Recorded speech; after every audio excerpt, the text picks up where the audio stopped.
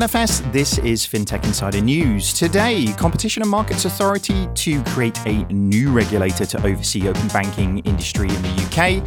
Stockholm-based ArK Kapital raises €165 million to help startups grow faster and smarter.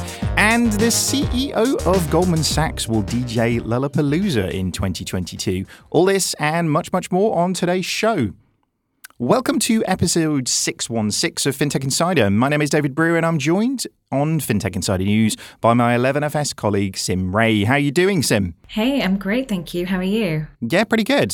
It has been a busy week, I'll be honest with you. And actually, if I'm honest with you, I took a 4-day weekend last weekend, so I've been slightly sort of playing catch up. So as of exactly what day it is and where I am and what I'm doing, I'm still not quite sure, if I'm honest with you, but I'm hoping for settled times next week. You had a busy one? Yeah, it's been quite insane, but in a good way. Good things are happening.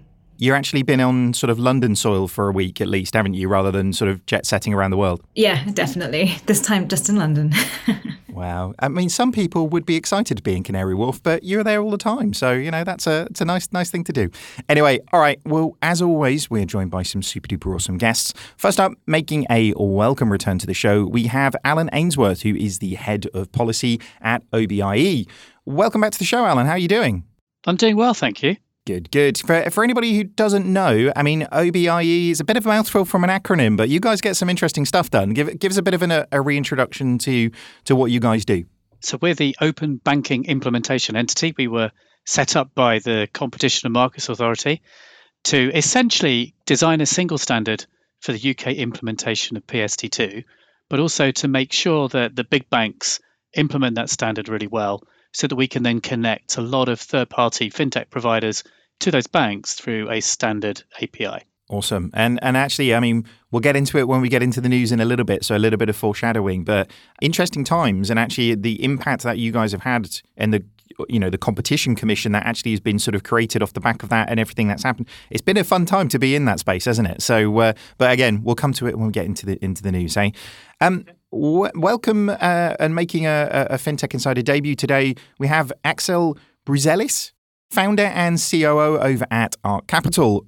Welcome to the show. I mean, you told us off air that you're expecting quite an important delivery. Do you want to kind of give us the listeners a bit more information about that? And also tell us a little bit more about ArK Kapital. Yeah, so we're due to have a baby pretty much tomorrow. So I do sort of apologize ahead of time for any phone noise or abrupt leaving of the studio. But hopefully that will wait a little while longer. So for everybody listening, if Axel just disappears in the second half of the show, then don't be surprised. It wasn't anything he said or we said, but something more important came up. But for everybody listening, tell us a little bit more about ArK Kapital. Thanks. So we call ourselves a precision finance company.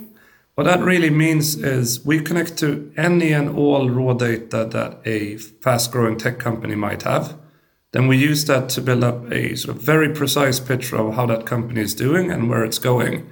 And we use that partly to issue quite long-term loans to those companies. And partly we make that same data and analysis available to the companies themselves so they can perform better. Very, very cool. And we'll get to that a little bit more as we go into the news as well. We probably better get on with it because there's a lot of stuff that's been happening this week. So, Sim, I think we're probably going to be whistling through a lot of these just to make sure we sort of cover it. But let's get into the news, hey?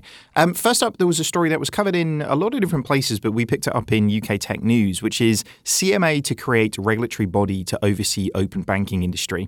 So the UK competition regulator has recommended the establishment of a new entity to have regulatory oversight, as they put it, of the open banking industry.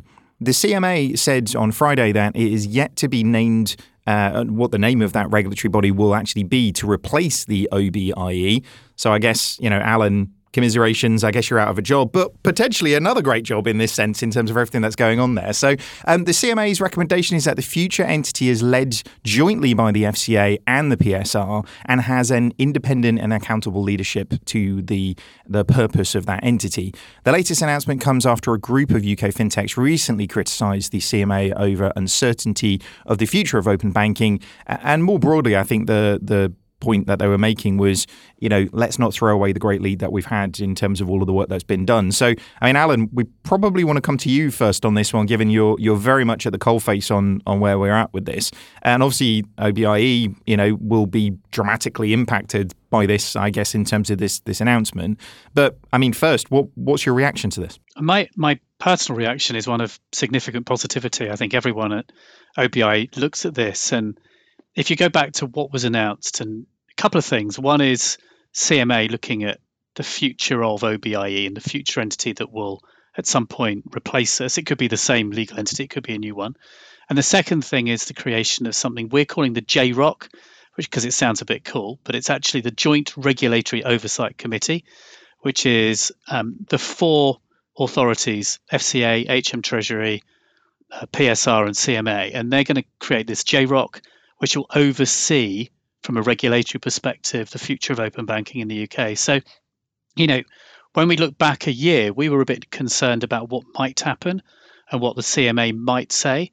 I think what we've now got is all regulators committed to seeing a future for open banking in the UK. And I think that's really positive news, not only for the people at OBIE, but also for a significant number of fintechs that are playing in the open banking ecosystem. Very cool. I love that JROC thing. Like, I'm a t-shirt and stickers kind of guy, so like I can see the swag kind of coming out of that in it. But yeah, and you do sort of paint slightly like a Lord of the Rings. It's like a group of elders sort of coming together to solve these things. It is an interesting one, isn't it? Obviously, open banking, when it was like you say, it was a guidance for the implementation of regulation from a PSD2 perspective. I mean, this is almost like now it's growing up and it's grown up in terms of the impact that it's having on the industry. Like who controls this, or who's there to really sort of take that mantle on? And this isn't really just an open banking thing, it's an open banking story, but I think we can kind of use this a little bit for a jump off of regulation much more broadly, I'd say, in the UK. And I don't think it's just the OBIE. I think it's the changes that we've seen in the FCA, the changes that we've seen in the Bank of England. And I think this is really the UK kind of coming to terms with that we're at a bit of an inflection point in terms of where do we go next? There's an amazing amount of work that has been done, but actually how do we continue that and continue to create that leadership position for the UK on a global stage? So, I mean, maybe sort of bringing it back, Alan, to OBIE specifically, do you think that then means that, this kind of fellowship of the ring concept of pulling everybody together to that sense, does that allow the remit of this entity then to really take that onto that next stage in terms of the plethora of opportunities? I hope so. I mean, I think, it is early days. We've only all read the announcements of last Friday, so we're still working through what that would mean, not only for us, but also for the UK open banking ecosystem. But I'm hopeful that it does do just that. So if you look at open banking in the UK, 5 million users at the moment, more than that, in fact. So we've had a good start and we've laid the foundations for a great open banking ecosystem. But of course, it was built on a regulatory premise that's probably 6-7 years old now. And if you want open banking to deliver what the market wants in 2022, you need to ensure it works for what the market needs now, right? And that's going to obviously be more than what PSD2 said it needs.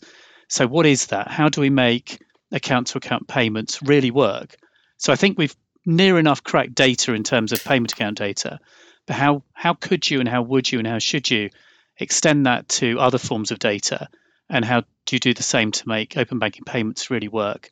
Potentially as an alternative to cards for retail transactions, which I think is a massive opportunity, but one which we've never had the remit to look at. And I guess, on a global stage now, as I sort of touched on, the work that has happened in the UK, from the CMA, FCA, the OBIE and a bunch of other acronyms I can't remember, but all of those things that have gone on, we're now seeing different geos, data being opened up, the remit of that moving much beyond, as you say, just the payments world.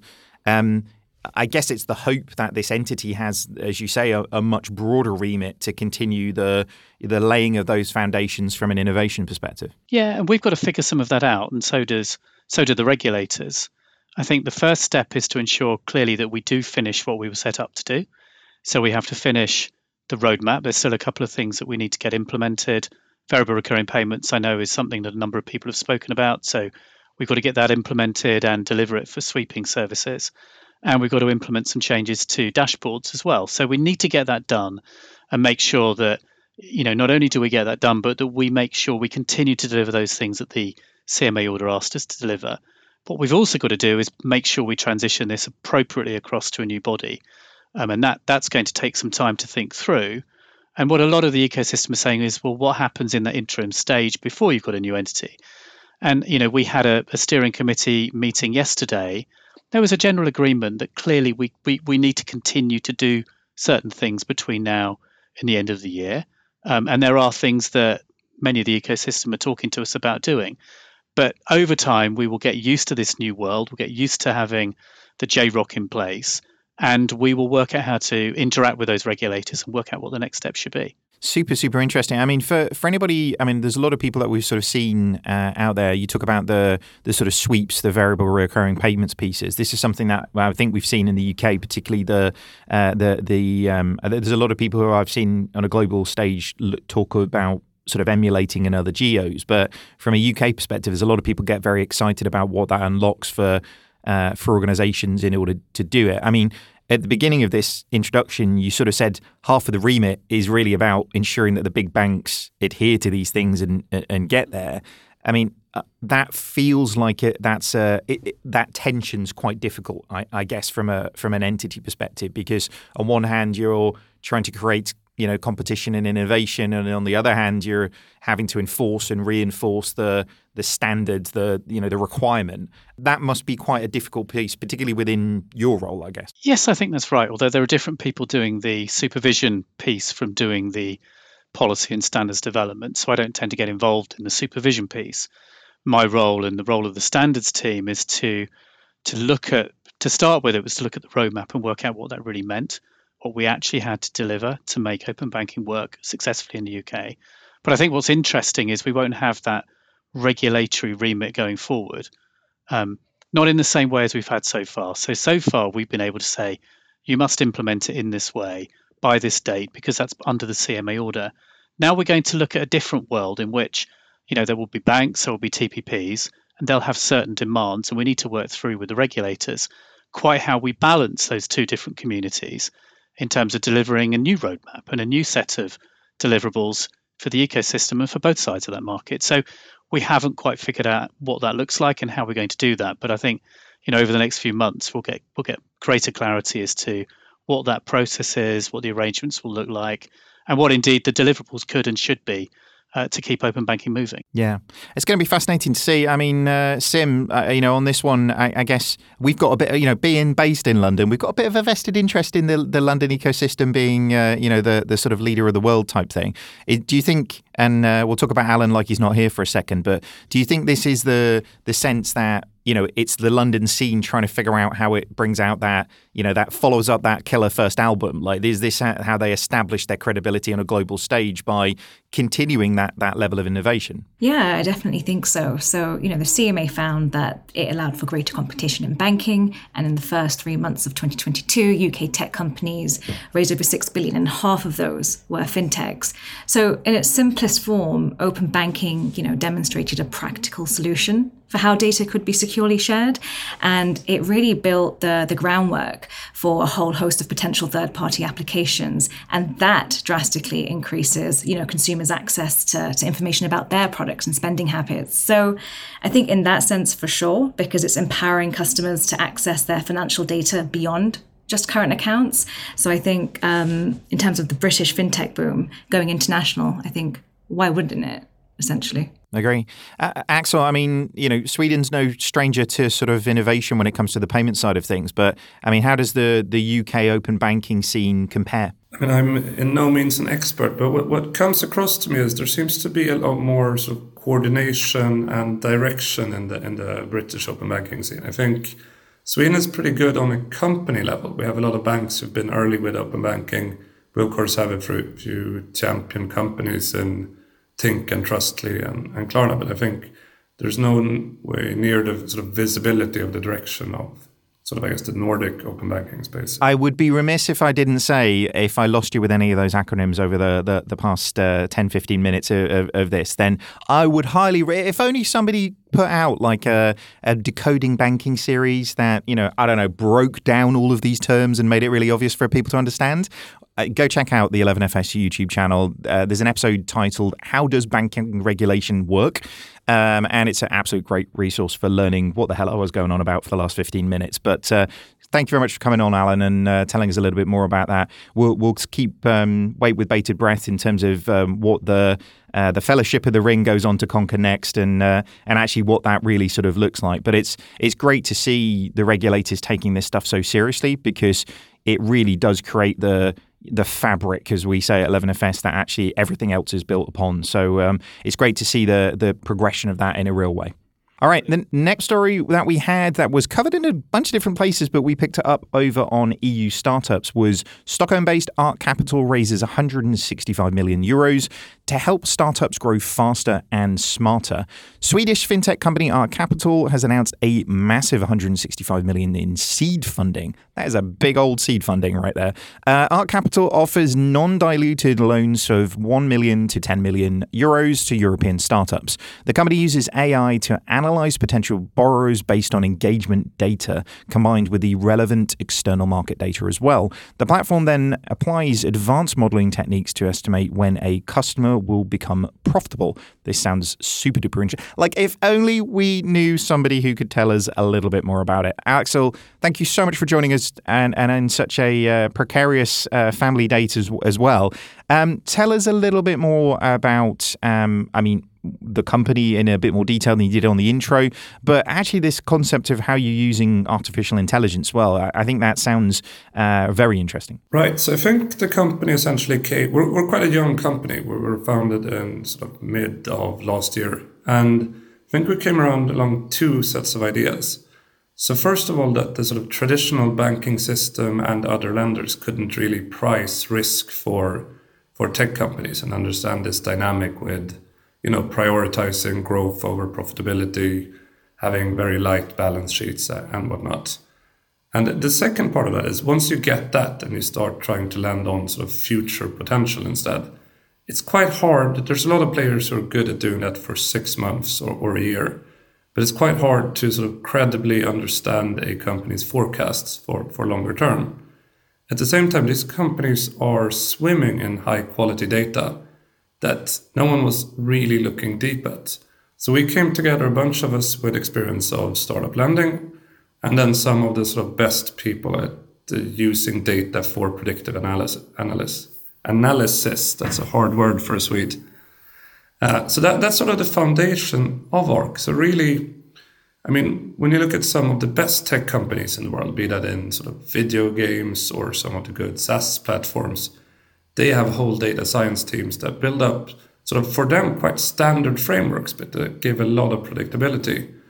We try to take some of that framework, pair it with lending, and then, of course, build on that and add our own analysis. Fantastic. It's, again, layering on those things to be able to, again, data, it's there to make better decisions, isn't it? But what sort of startups are using the product so far? So initially, we thought it would be very heavy on B2B SaaS, given that that's where you have this sort of clear dynamic about future profitability, sort of predictable income.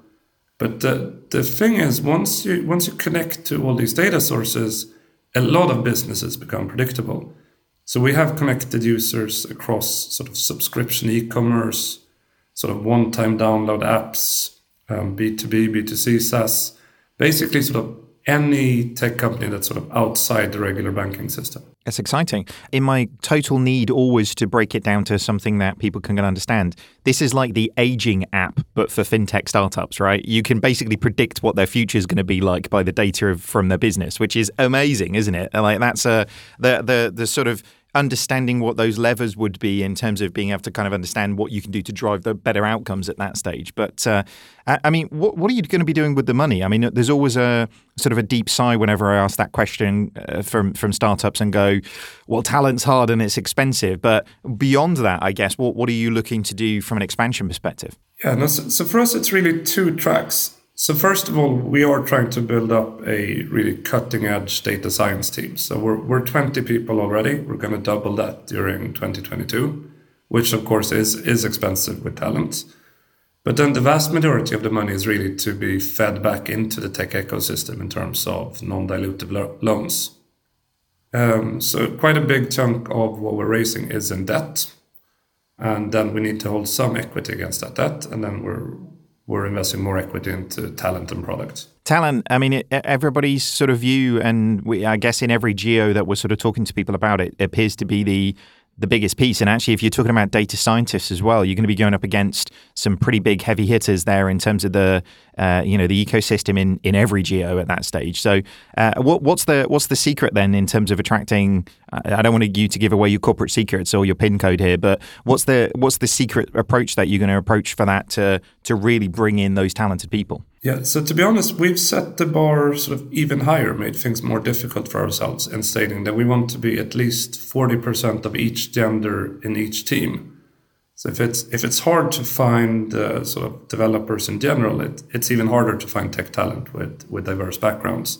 It's been about for us to really pace ourselves until we find the right talent, but then investing sort of everything we have and realize this is sort of on the critical path for us. Definitely. That is a hard task. It really is. And across those areas as well, keeping that bar up from a cultural and everything as you scale that dramatically is always a really interesting challenge as well. I mean, Sim, what do you think on this one? This is a super big raise in that sense, but a super really interesting product configuration here as well. Yeah, definitely. I think the size of the raise does provide some sort of testament to what's being offered. It has to, because investors are seeing the potential of it.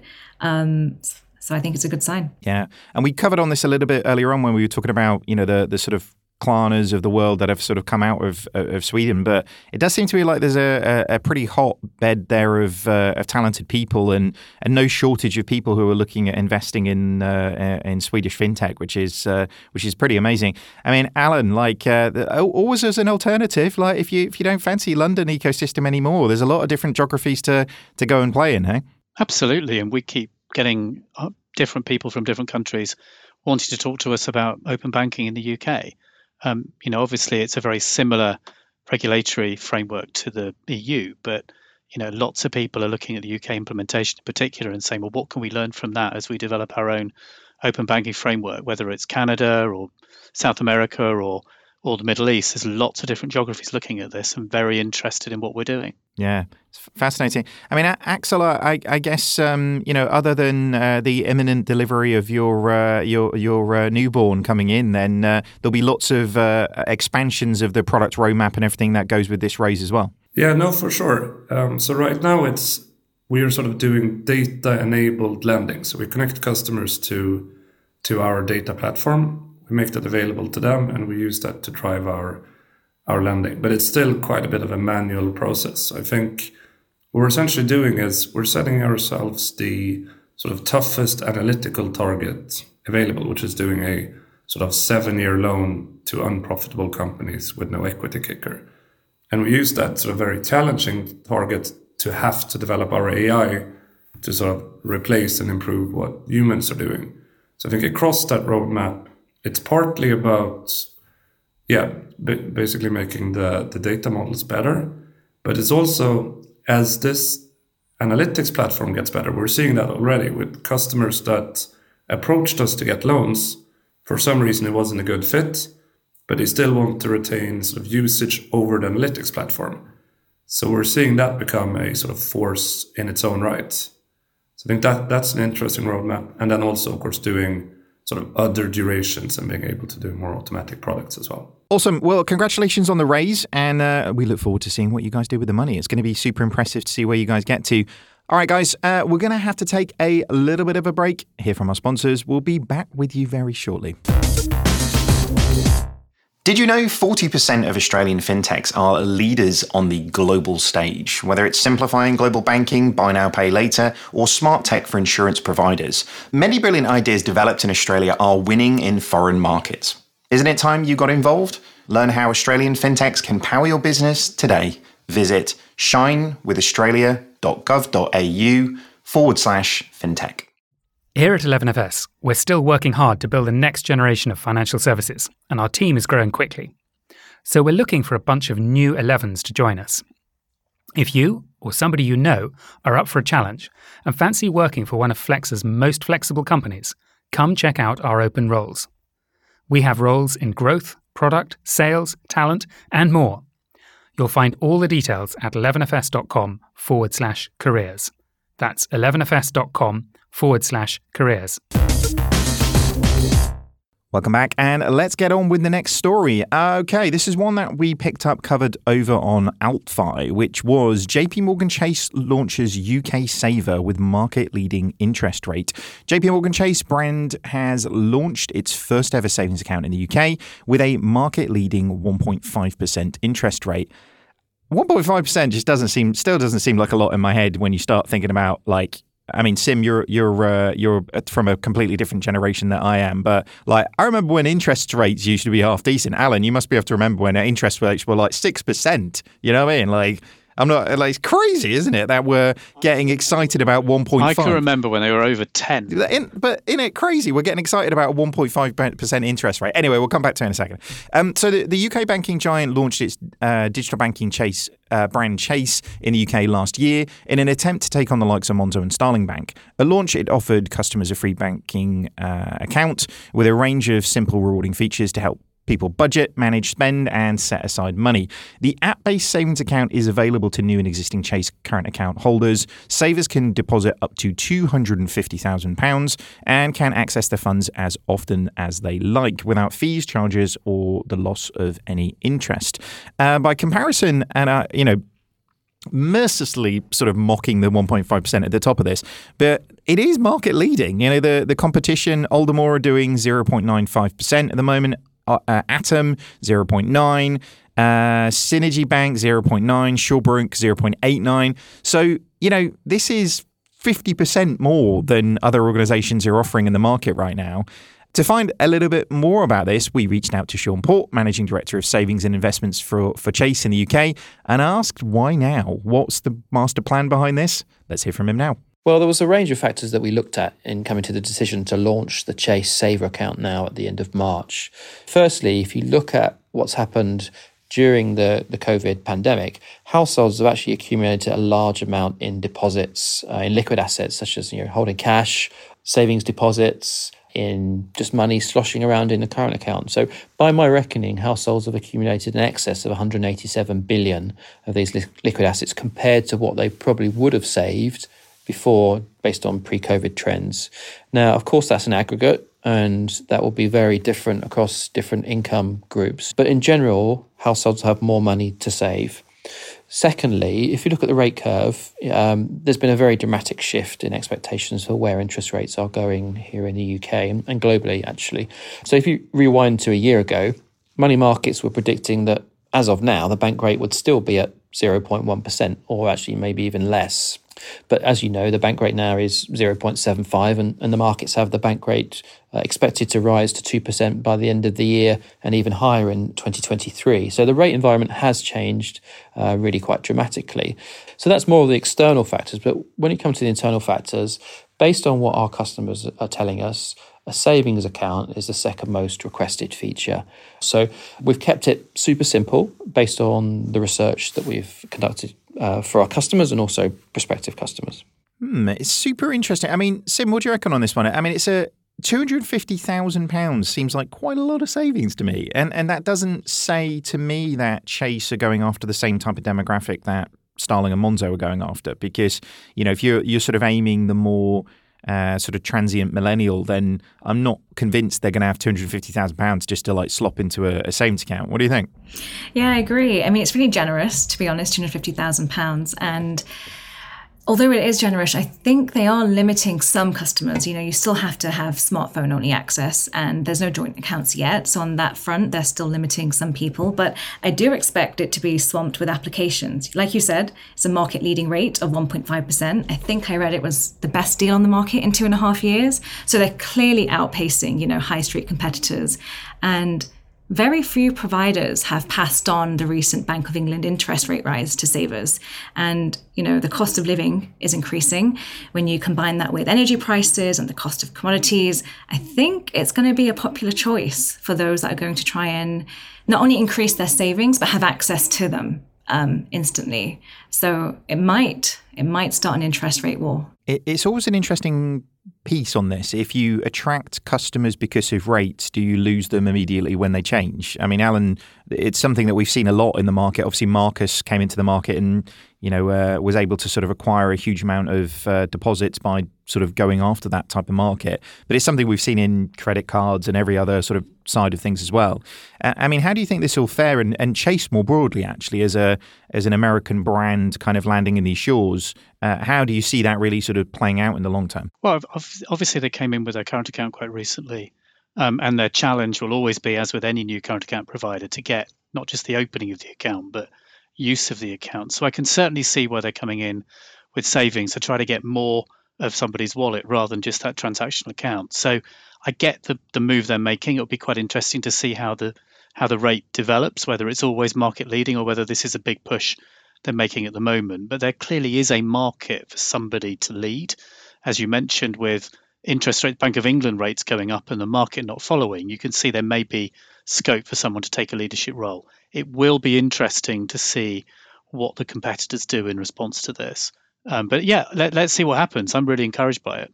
I mean, as we sort of touched on a little bit earlier on in terms of the aim from a regulatory perspective to create competition, then customers actually having some bloody choices over 1% is a good start, isn't it? Yeah, absolutely. Axel, what do you think on this one? Do you think it is a good sign that we're seeing more and more people come to these shores? I guess from a UK and potentially the roadmap for Chase is a lot broader than actually just the UK market. Competition is always a great thing, isn't it? Yeah, no, it's interesting from two perspectives. I mean, typically we see the US banks coming in sort of top of the cycle, right? That would have been sort of probably 2020 or 21. So it's interesting in that sense. But then as someone who's worked in retail banking when interest rates were higher, I think it's also probably sort of a peek at what's to come once interest rates get sort of, if interest rates would go to say 5-6% again. I mean, that used to be the money spinner for retail banks, right? The lazy customer who wasn't after interest rates. So it could also be seen as a sort of cautious play and positioning for that. I mean, honestly, a lot of the fintech business models that we see now are based on interest rates being very low. Sort of unitranche mortgage lending, for instance. Yeah, it's going to be fascinating, as I sort of touched on a little bit earlier on, whether they retain these balances or retain these customers will be an interesting one to see. I know from experience through working in credit cards and mortgages and different industry, different slices of financial services, you do see a real deluge of customers kind of move away when those things change or when somebody goes above you from a rates perspective. So time will tell. I think it's good to see, though, this is Chase and JP Morgan of more broadly in terms of the parent company. They've had a couple of cracks at this sort of internal challenger approach before, obviously with what they did with Finn over in the US, which didn't quite work out. But it just shows that they're backing this not just with a bit of marketing and spend and whatnot, but more fundamentally with real capital in order to make these things happen. And I think in terms of the market, it's showing that they've got a good understanding of actually what it's going to take to be successful here. This doesn't feel like it's just, hey, let's take something from the US and replicate it here. It's people who are really understanding the market, which is good to see. So time will tell in terms of whether they're successful, and let's watch and see. But at the moment, then I can see a lot of our listeners probably moving towards them to actually get some savings at that stage. All right, let us move on, though. There was another story that we picked up on tech.eu, which is Cadmos snaps up 8.3 million to transform salary payments for migrant workers. Berlin-based fintech company Cadmos has raised 8.3 million euros in funding round led by Addition alongside existing investor Atlantic Labs. Founded in 2021 by Justus Schmuser, The startup aims to bring fintech into industries riddled with opaque markups, kickbacks, and physical cash. It offers companies a low-cost and secure method for international salary transfers, while every migrant worker receives a digital wallet, as well as a connected debit card to remit or directly spend that money. With a focus on blue-collar migrant workers and an initial foothold in the shipping industry, the startup plans to move into verticals with similar salary payment structures, such as construction, healthcare, and hospitality. Super interesting. I mean, we've seen a various number of startups kind of aim at migrants over the years. Obviously, Money's probably most famously in the UK market. But I mean, the sort of view that we always take on underserved, overcharged, overwhelmed, there is a huge swathe of people who are completely underserved still in the market, isn't there? Yeah, I definitely agree. I think it is a bit of a hint that the current system is broken when it comes to integrating migrants into financial services. I think more needs to be done to ensure the full financial inclusion of such people in their new countries. You know, we have scalable, efficient solutions that are still quite in their infancy. And so I think there needs to be both more innovation, but also wider engagement with the problem. We need not only more startups innovating in this space, but also people that, investors that support those companies. And we need larger institutions and regulators to kind of integrate with these products. So I feel like everyone needs to get involved. Even like local and central banks need to get involved. But I think, yes, there is a focus on the unbanked, but what about the banked? In some cases, they are the families of the unbanked and they need a platform to make a payment. So we kind of need one bank that caters to everyone. So I think connectivity is important. And if we're all not connected, it's going to be really hard to build a financially inclusive platform. Yeah. I guess traditionally, I mean, the sort of, I don't want to say migrant problem, but the migrant, I'm not sure of a better way to describe it at this stage, but the problem with migrants from a big bank perspective is their inability to really do KYC properly, or in order to actually monetize it. And this is, I think, why from a big banking organizational perspective, everything that's below mass market just gets really difficult for them. And it's predominantly because of processes and operating cost.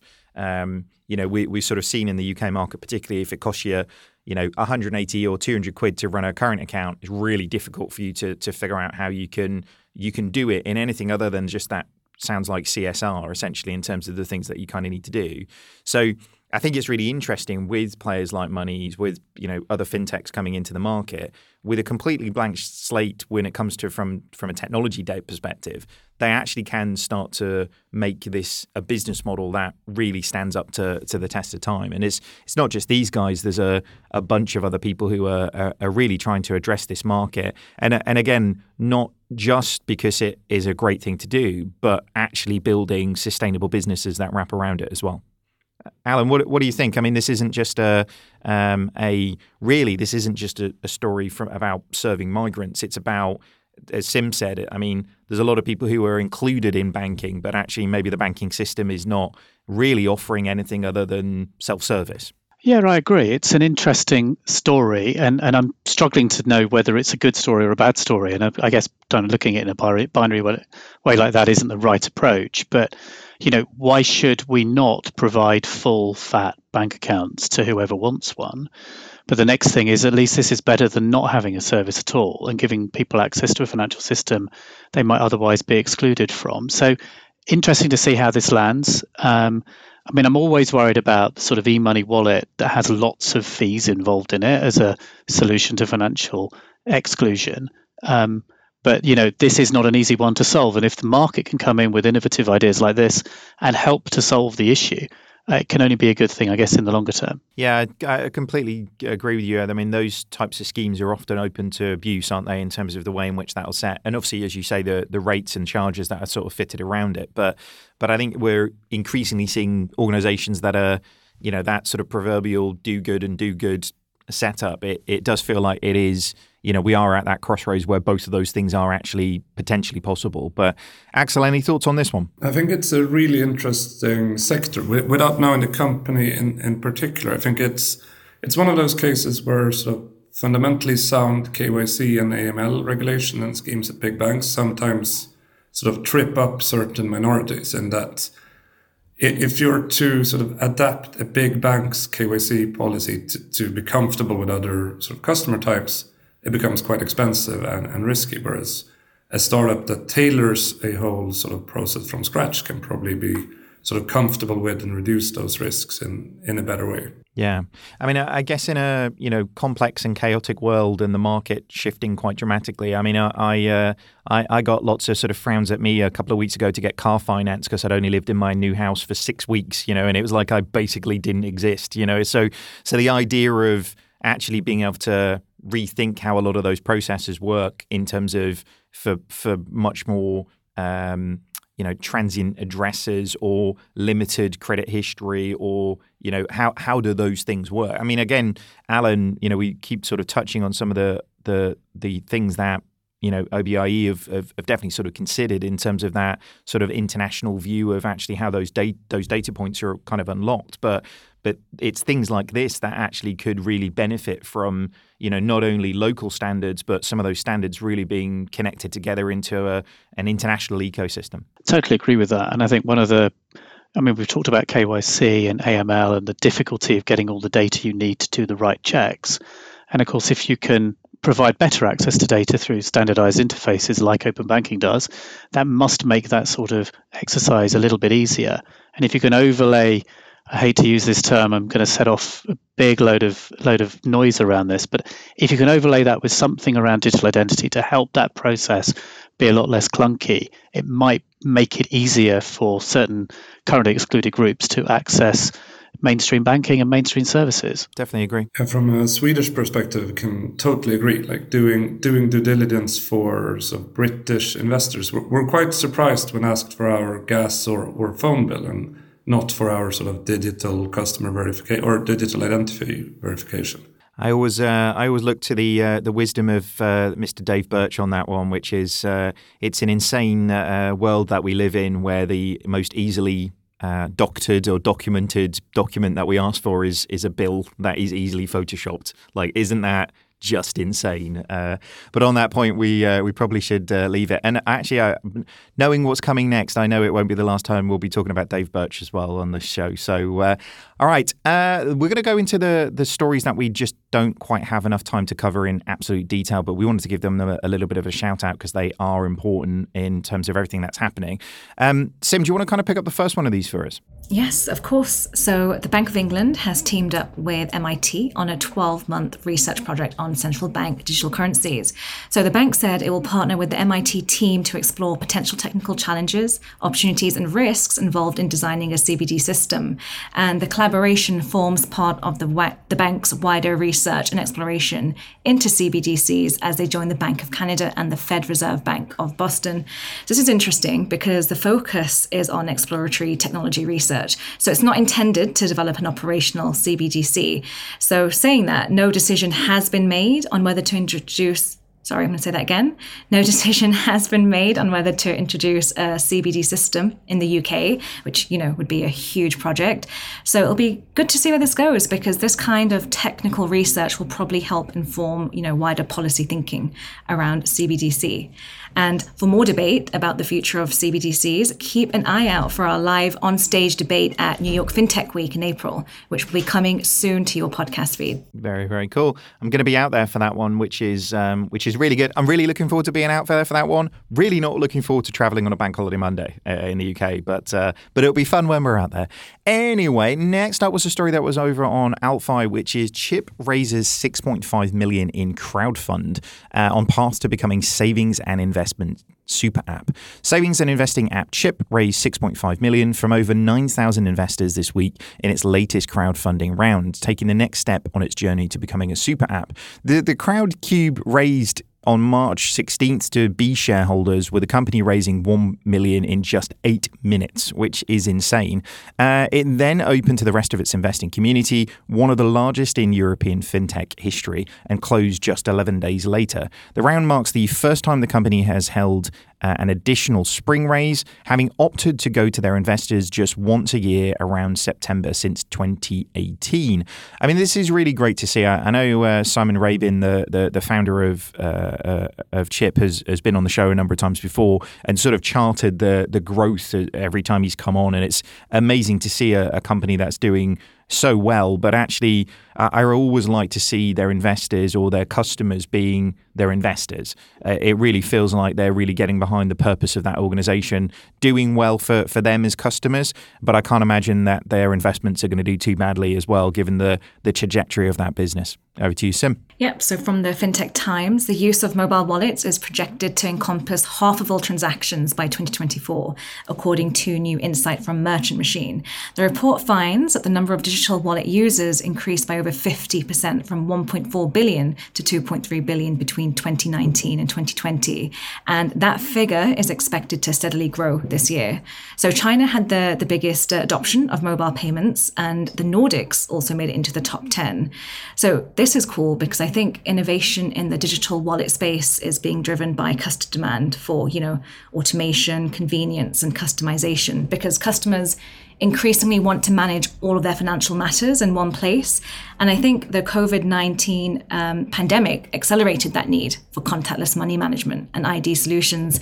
So, that's really behind the growing adoption of these mobile solutions and wallets. So it'll be good to see how far this goes. All right, guys. Well, let's bring everybody back in at that point for quite an interesting sort of final story here. The CEO of Goldman Sachs is set to DJ at Lollapalooza 2022. This was a story that was covered over in NME, and then a bunch of fintech and banking places felt it was quite interesting as well.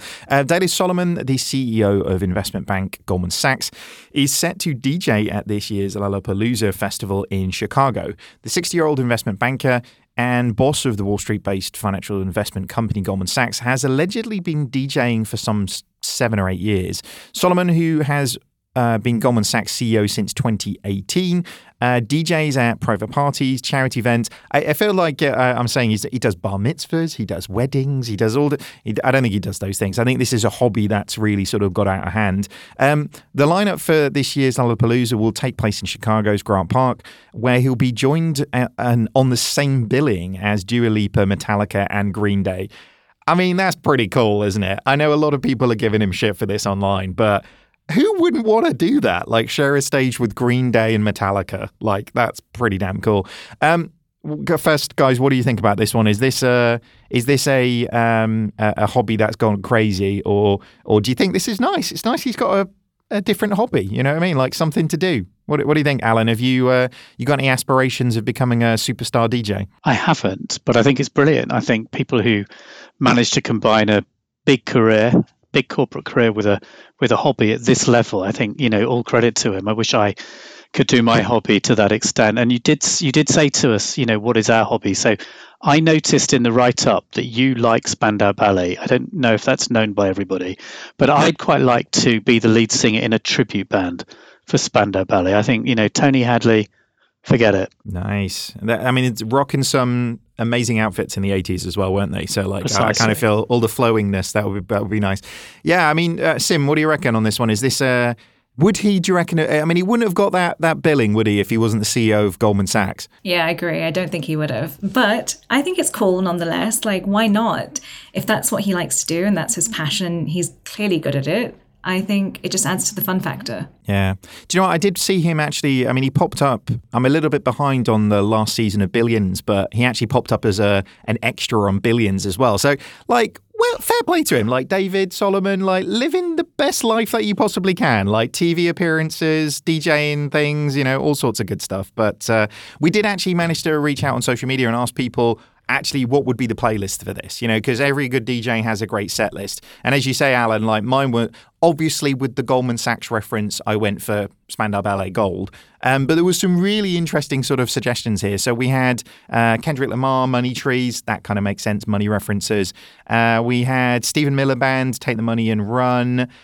Pink Floyd, Money. I said I'd mention Dave Birch again. Dave Birch actually set out an entire playlist in terms of actually that there was about 15 different songs that he recommended this morning. So clearly Dave had way too much time on his hands on a Thursday morning in London, clearly. But bizarrely, I actually I've got a lot of respect for him doing this, because when you're the CEO of anything, it is all-consuming, and actually finding something that takes such focus that you don't think about the day job is great. So, whether it's DJing or, whether, Alan, if you live that dream and get your Spandau Ballet, offset going at the weekend, then whatever it takes just to take your mind off the job, I think is a good thing to do. And on that note, we probably want to wrap up the show, I guess. I think probably this one we could go into all the weird and wonderful things of what people get up to the weekend and what hobbies are where and where people are doing what. But we probably want to wrap it up, I guess. Thank you so much to the guests for joining us. Sim, where can people learn a little bit more about what you're up to and where you are in the world? You can find me near Canary Wharf and on LinkedIn, but also at sim.rai@11fs.com. There we go. Alan, how about you? Best place to find me is on LinkedIn. Just find me, Alan Ainsworth. You'll find me there. Very cool. Axel? And I would go for Axel Bruzelius at LinkedIn or Twitter. Yeah, or imminently in a hospital looking nervous, I imagine. Good luck with everything, Axel. You've definitely got the most important thing over the next couple of days. And just to think, everybody, when you pick this up on Monday and listen to it, Axel's probably had a little baby. Isn't that amazing? I often find it amazing, and it's an interesting simile that I take to many of the banks. As humans, we can reproduce and produce a brand new version of us in 9 months. Why can projects take 10 years? Come on, guys, we really need to kind of pick our game up. So as for me, you can find me not lurking in a hallway of a hospital, but predominantly on LinkedIn these days. But thank you so much for listening, guys. I hope you enjoyed the conversation, but if you want to join it, you can find us on pretty much every social media channel at this stage, or email us at podcast@11fs.com. Thanks very much for listening. Goodbye.